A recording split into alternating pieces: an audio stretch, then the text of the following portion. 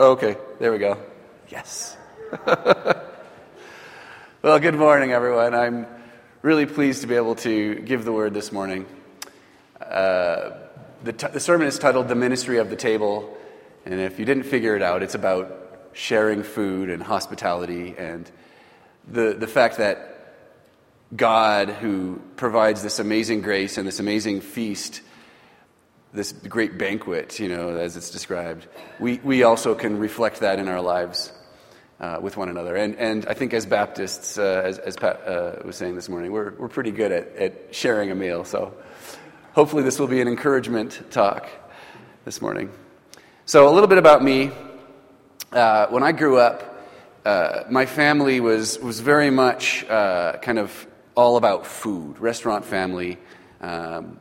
Good food, good wine, people coming through all the time, coming through the doors all the time of the house. We for many years, we did this thing, my parents did this thing where there was just a potluck every Sunday after church. And it was an amazing ministry looking back on it that, it was great for all the regular members. And if newcomers came, it's like, well, there's always enough food at a potluck, so hey, they can have a place to share a meal. And just a powerful way of having people get a sense of the community, and that's kind of what I grew up with. But just to give you a picture of how many people were coming through the house, we had this, now a dear friend, but at that time a new student who'd moved to town and moved into an apartment across the street, and she just didn't understand, what are all these people doing coming to this house all day long?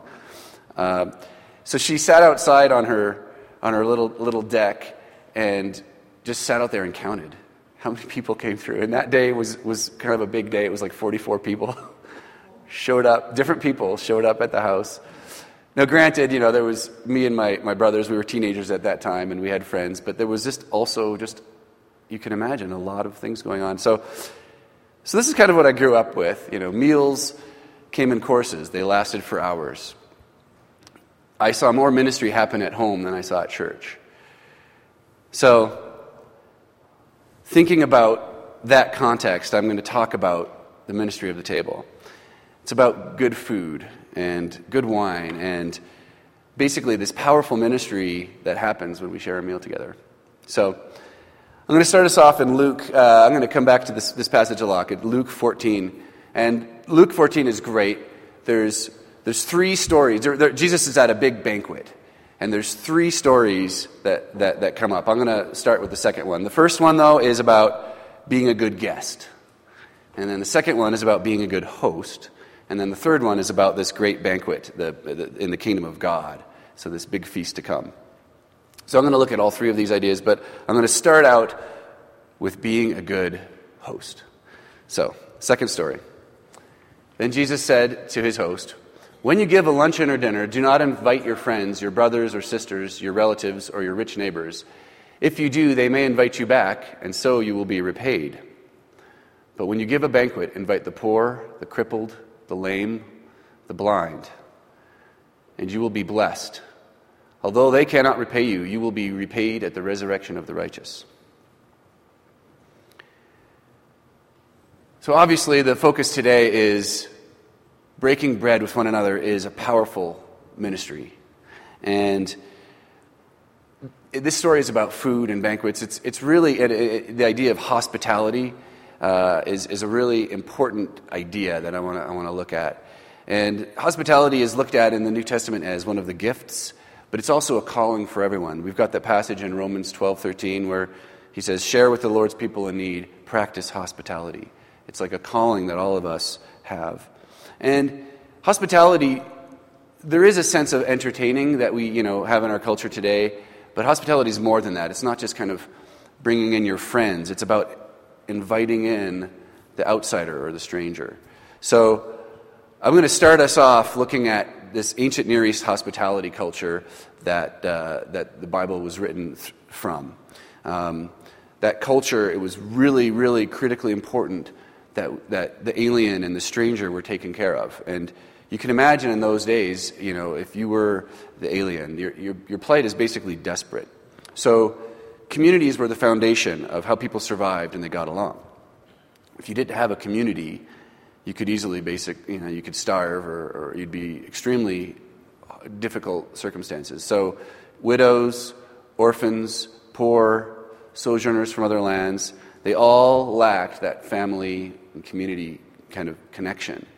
And without that connection and no land, you had no easy way to earn a living, you had no real means of protection or survival. And so it was really important to have this idea of welcoming in those who didn't have that. It was in some ways more important than it is today, even though it's important today. But just imagine living in that culture. So Hebrews 13:2, do not forget to show hospitality to strangers, for by so doing, some people have shown hospitality to angels without knowing it. So I'm gonna look at the Old Testament story of in Genesis 18, and we all know the story of Abraham, who came across the three visitors, and it turned out that one of them was the Lord. So as the Lord appeared to Abraham near the great trees of Mamre, I don't know, while he was sitting at the entrance to his tent in the heat of the day. Abraham looked up and saw the three men standing nearby. When he saw them, he hurried from the entrance of his tent to meet them and bowed low to the ground. And he said, "If I have found favor in your eyes, my Lord, do not pass your servant by. Let a little water be brought, and then you may all wash your feet and rest under this tree. And let me get you something to eat so you can be refreshed and then go on your way now that you have come to your servant." "Very well," they answered, "do as you say." So Abraham hurried into the tent to Sarah. "Quick," he said, "get 3 seahs of the finest flour and knead it and bake some bread." And then he ran to the herd and selected a choice tender calf and gave it to a servant who hurried to prepare it.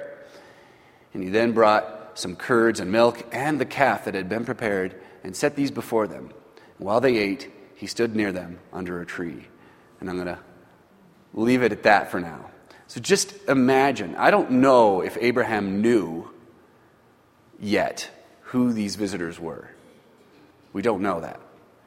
He might have had an inkling, but I can kind of imagine, they seemed like, sojourners, like just people passing through, and just the language of what he did for them. First, he convinced them. He bowed to them and convinced them to stay so he could wash their feet. And then he basically slaughtered one of his finest animals in order to feed them this meal. And imagine, they were just kind of resting and waiting that whole time, and he's doing all this work to prepare this for them so that they could have this. And Abraham went to this enormous energy, but what's amazing about this story is that Abraham and Sarah were the ones who were truly the most blessed at the end of it. So Abraham went to all this effort, and at the end, turns out it's the Lord and 2 others, and they are given the promise of their son at that point, and they say, they kind of this discussion before as they're leaving, should we tell Abraham what we're planning to do in Sodom? And they do, and then that's where the whole famous thing where Abraham starts dickering with them, hey, how about if there's 10 people, could you spare, because my nephew's there. And in the end, they actually spared his nephew, Lot, because of, Abraham's efforts. And so Abraham and Sarah were truly blessed through Abraham being so generous and offering this amazing meal to them. And so, just think about that for a moment. In our taking a step back, I know we're in a different culture, but this was an interruption. Abraham probably had other things on his mind, what he was going to do that day. And this was a complete interruption.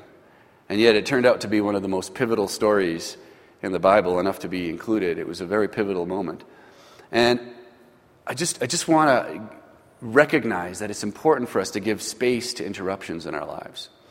Often the interruptions are these times that are most important. They're the times where we're truly living. And we need to give space to others to interrupt our life. Not only are they blessed, but we will be also blessed as we give space for that. I'm gonna pull us back to Luke 14. The first story, I'm not going to read the passage, but it's talking about being a good guest.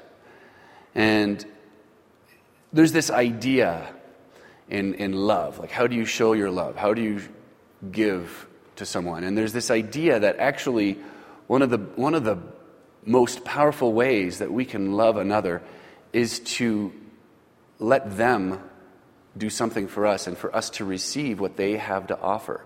So to see what it is that they have to offer and to be appreciative of it. Like imagine, my kids do some art and, some of it's, not worth, and it goes into the wonderful file bin under the kitchen sink. But there's some of it that's great. And when I see it, I go, wow, look at this. And let's tack it up and put it, in a prominent place. I mean, I can see my kids just, like they radiate this joy that they've contributed something that was that great. And it's just this receiving of what they have to offer is actually a really powerful way of showing love to another person. So, in the same way, now imagine, how to be a good guest. There's this give and a take, and the blessing abounds both ways. But part of this giving, like as we host, the open table, part of it is receiving what others have to offer to us as we're doing that. And the more we do that, the more that they are blessed and we are blessed. So it kind of goes all ways.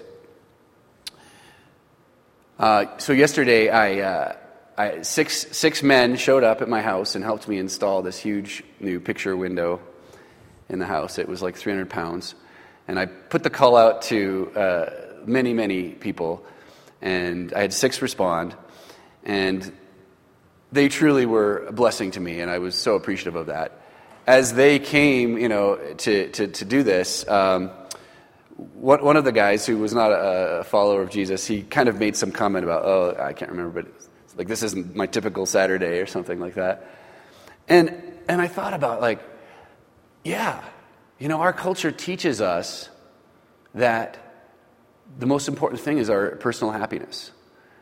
And, you look at what people are going to do on a beautiful Saturday in Bozeman. They're probably going to be doing lots of great, great things, which we need to do because we live here, enjoy this creation, or the people around us. But, the reality is, giving of yourself for another person and putting in that effort is not what our culture teaches us. And so when he said that, I said, yeah, but think about this. And, of course, I've got my sermon in my mind. But I said, yeah, but think about this. You just had an opportunity to meet all these other great guys who are all good people that I wanted to invite in, and I trusted them to help. And I was like, you got this opportunity to meet all these great guys. Plus, we got to share pizza and beer and have this time together that ended up being really fun and interesting and great. And so there's this dynamic that part of the hospitality is learning not only to welcome others in, but to also this idea of welcoming in what they have to offer us and saying, hey, can you help? I need you. And that's part of this idea of hospitality. So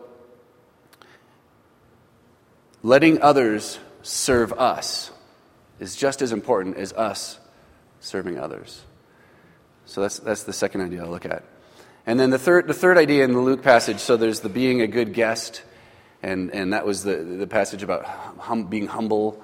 And then, and I didn't read that, but the second one is the one I read where it's okay, how to be a good host. You got to invite in the outsider.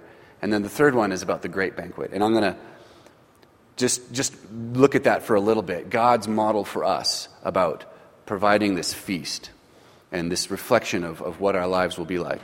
So a few verses throughout Scripture. Isaiah 25:6. On this mountain the Lord Almighty will prepare a feast of rich food for all peoples, a banquet of aged wine, the best of meats and the finest of wines. Matthew 8:11. I say to you that many will come from the east and the west and will take their places at the feast with Abraham, Isaac, and Jacob in the kingdom of heaven. In Revelation 19:9, Then the angel said to me, "Write this, blessed are those who are invited to the wedding supper of the Lamb." So if we look at this Luke 14 passage, which I'll read in a little bit, but that passage, we're invited to invite in the poor and the lame. So if you think about, what God is offering us with this great feast, we are basically the poor and the lame. We are the ones who got invited, and we have nothing really comparable to offer in return.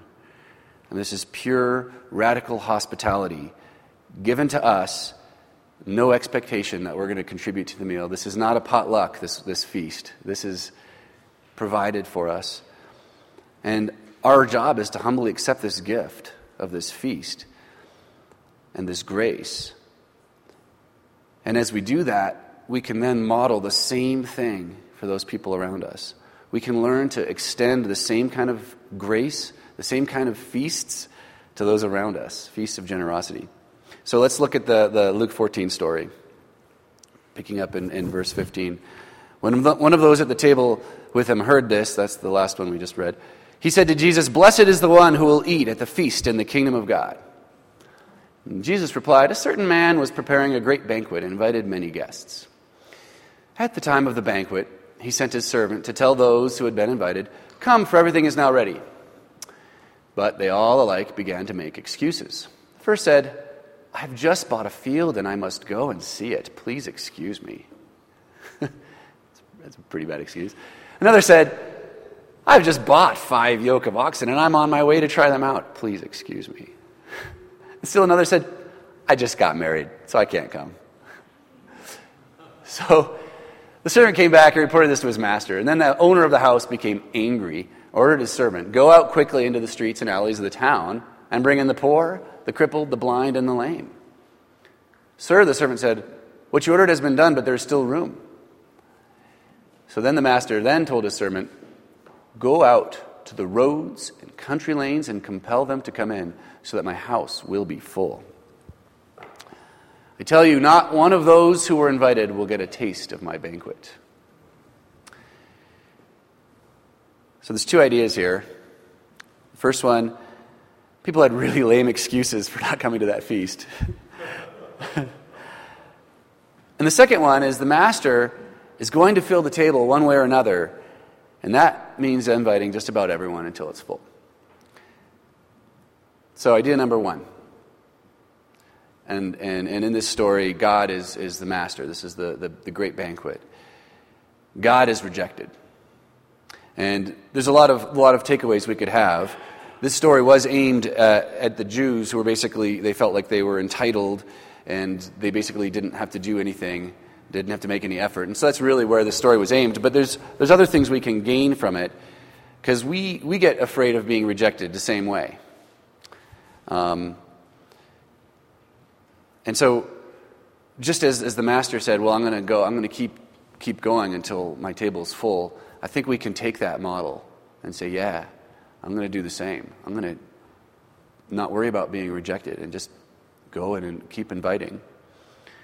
The other idea, though, is for these people who were invited and who had their excuses, I feel like that's a very... I get it a lot in our culture.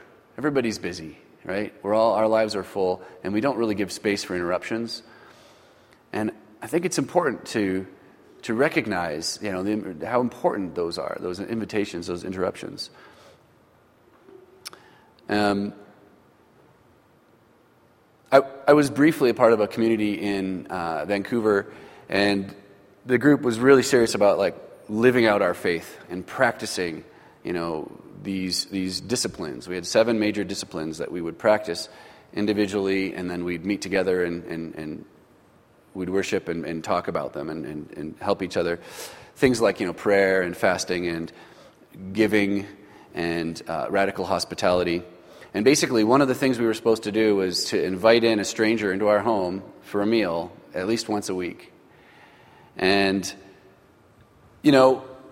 if it's not a normal practice, it feels like a stretch. Like a stranger, somebody, who's never been here before.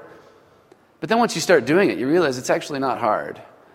It just takes a little bit of energy. And stranger doesn't mean like scary person. It just means someone you don't know yet. It could just be your great neighbors or your great coworkers. So, and idea number 2 out of that passage was basically that everyone was invited. And I think back to what Jesus said about being a good host. He says, invite the poor, the crippled, the lame, the blind, the people who can't repay you. And, our culture has another hard thing, is we have a lot of really great stuff that we don't want to get ruined. I think of the new carpet syndrome. You get a new carpet and, you take off your shoes before you come in, right? And it hinders us from inviting in somebody with dirty shoes. And, stuff can get in the way. I remember a friend asking me once, if you're wearing your Sunday best and after church you're walking along the street and you see somebody who needs help getting pushed out of mud, are you going to do it? And I was like, I don't know the answer to that question because I don't want to ruin my clothes. But then I think, man, like how awful is that I would let stuff hinder me from practicing the gospel, practicing grace. And so we just need to be aware of it. Not that we don't want to treat our stuff well, but we just want to realize that, our culture has built up in us this sense that this stuff is more important than actually practicing the hospitality that we're called to. So who do we invite? Well, the passage said the poor and the lame and the crippled, but I think the intent is more about giving to those where we don't expect anything in return. It's reflecting that same hospitality that God has given us, this great banquet, and reflecting that out to others. And we can just start with our neighbors, our physical neighbors, or our coworkers, or the people that they rub shoulders with. And just start with them, just inviting people into our home and see what happens. And the thing is our culture actually really desperately needs this. We used to have culturally more community connection, and it's a real issue. Basically our culture has gone to the point where basically we're paying now for all these extra services to take care of things that we used to just have naturally as living in a community. There's this really exciting thing going on right now in Edmonton, and there's Karen Wilk and her colleague Howard, who's used to be a Baptist pastor. They were looking really seriously at how can we just get more neighborhood engagement. And there's this great book that I haven't read, but that they were inspired by, called The Abundant Community. The Abundant Community, it's by John McKnight and Peter Block. And basically, the book talks about how our society's gone from taking care of one another to basically going to all these outside sources to cover our needs. And then it talks about how you can build these neighborhood connections and build up these communities again in these tangible physical neighborhoods.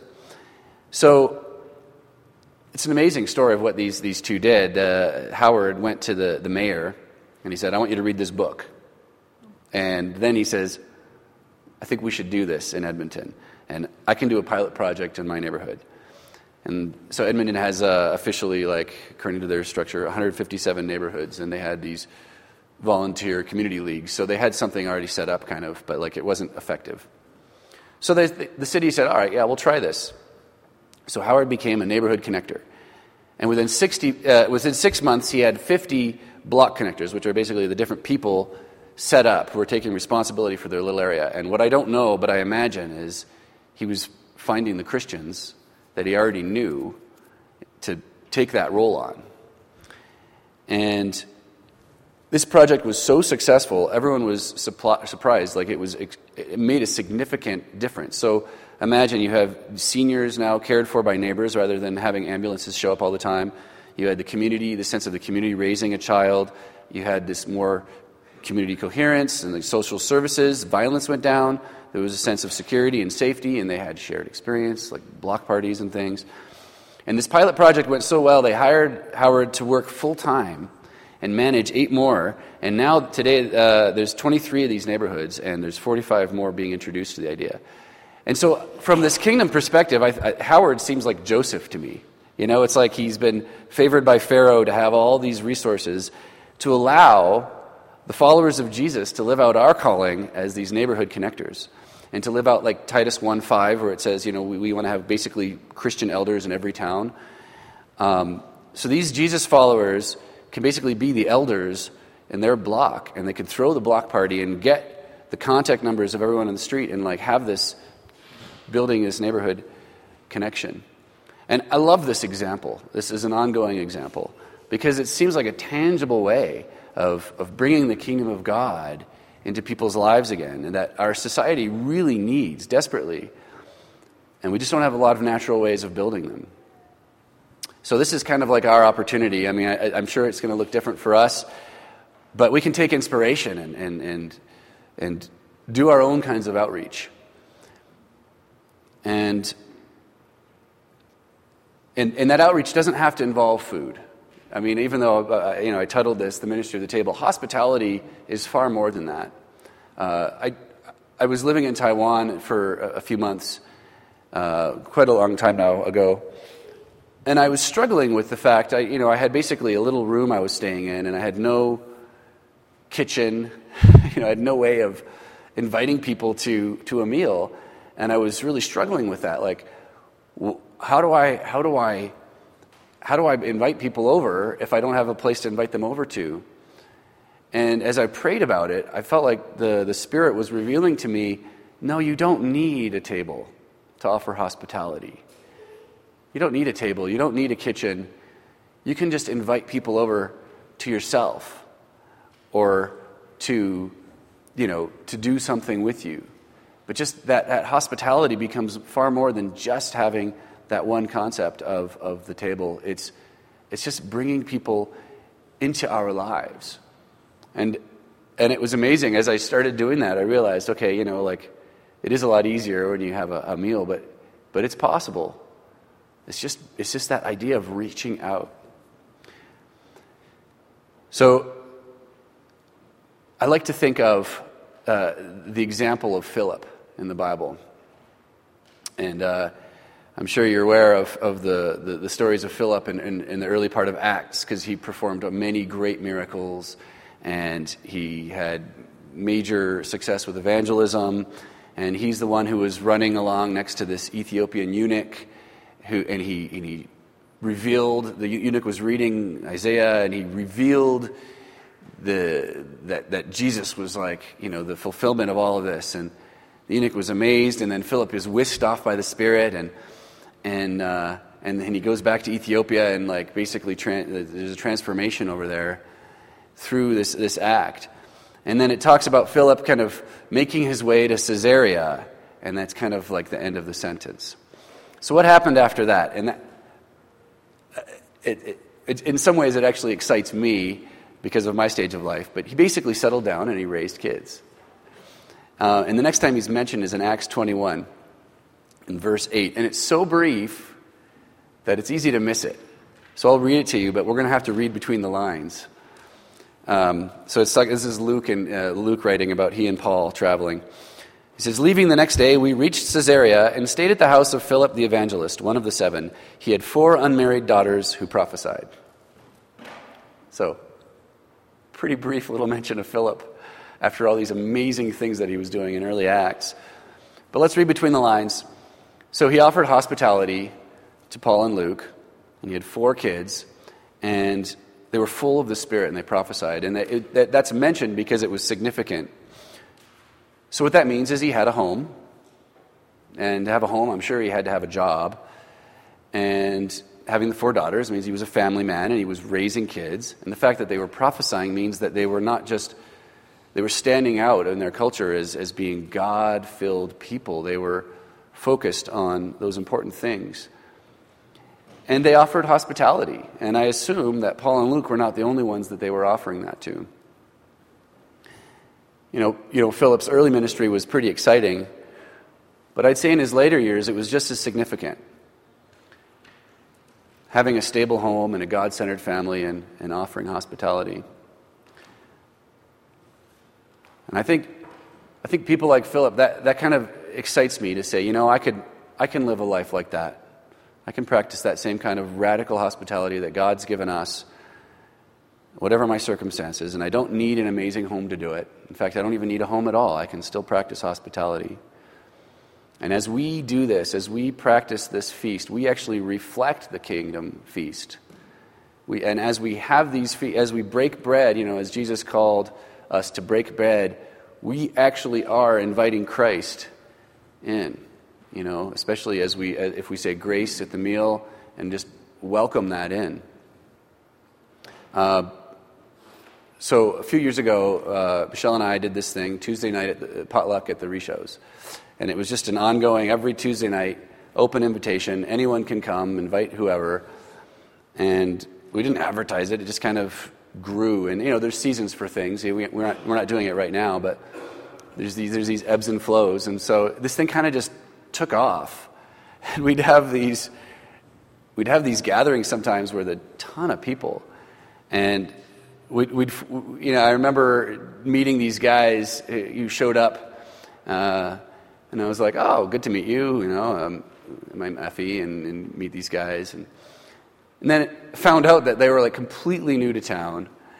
This was the first time they'd been in anybody's home, and they just kind of found their way to our house through being invited by someone else they'd just met, and it was amazing. This ministry that took off from just sharing meals with each other.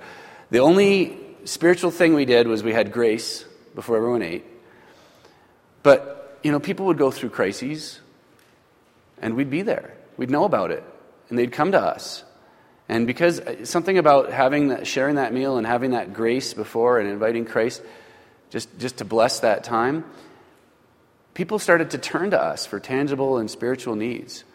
And it was really a beautiful season of our lives. And, I don't know what that's supposed to look like for us individually. But this idea that we can reach out in the same way that God has reached out to us, and we can invite in those who we don't know or don't know well.